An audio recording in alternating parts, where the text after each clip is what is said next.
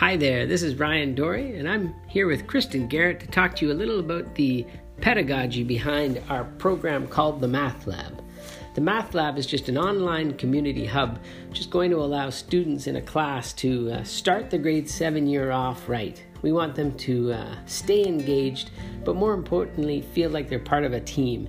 And that's why it's good to talk about some of the pedagogy behind the Math Lab. We're looking at building a constructionist environment, so kids are actually building and creating and learning from that experience. One of the proponents of this type of learning is Seymour Papert, so I'm going to pass it over to Kristen so she can tell you a little about him and how he connects to the Math Lab. That's great, Kristen. One other thing that I want to mention is the do-it-yourself movement, or the DIY movement. This is something that's been popularized sort of from the 1970s onward and really took itself to another level in the 1990s with the start of the internet.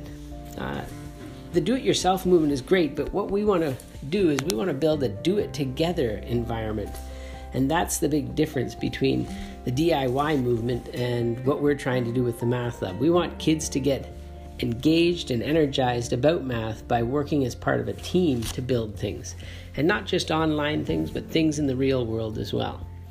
So I hope you enjoy the Math Lab. The pedagogy behind it, though, is pretty clear to me.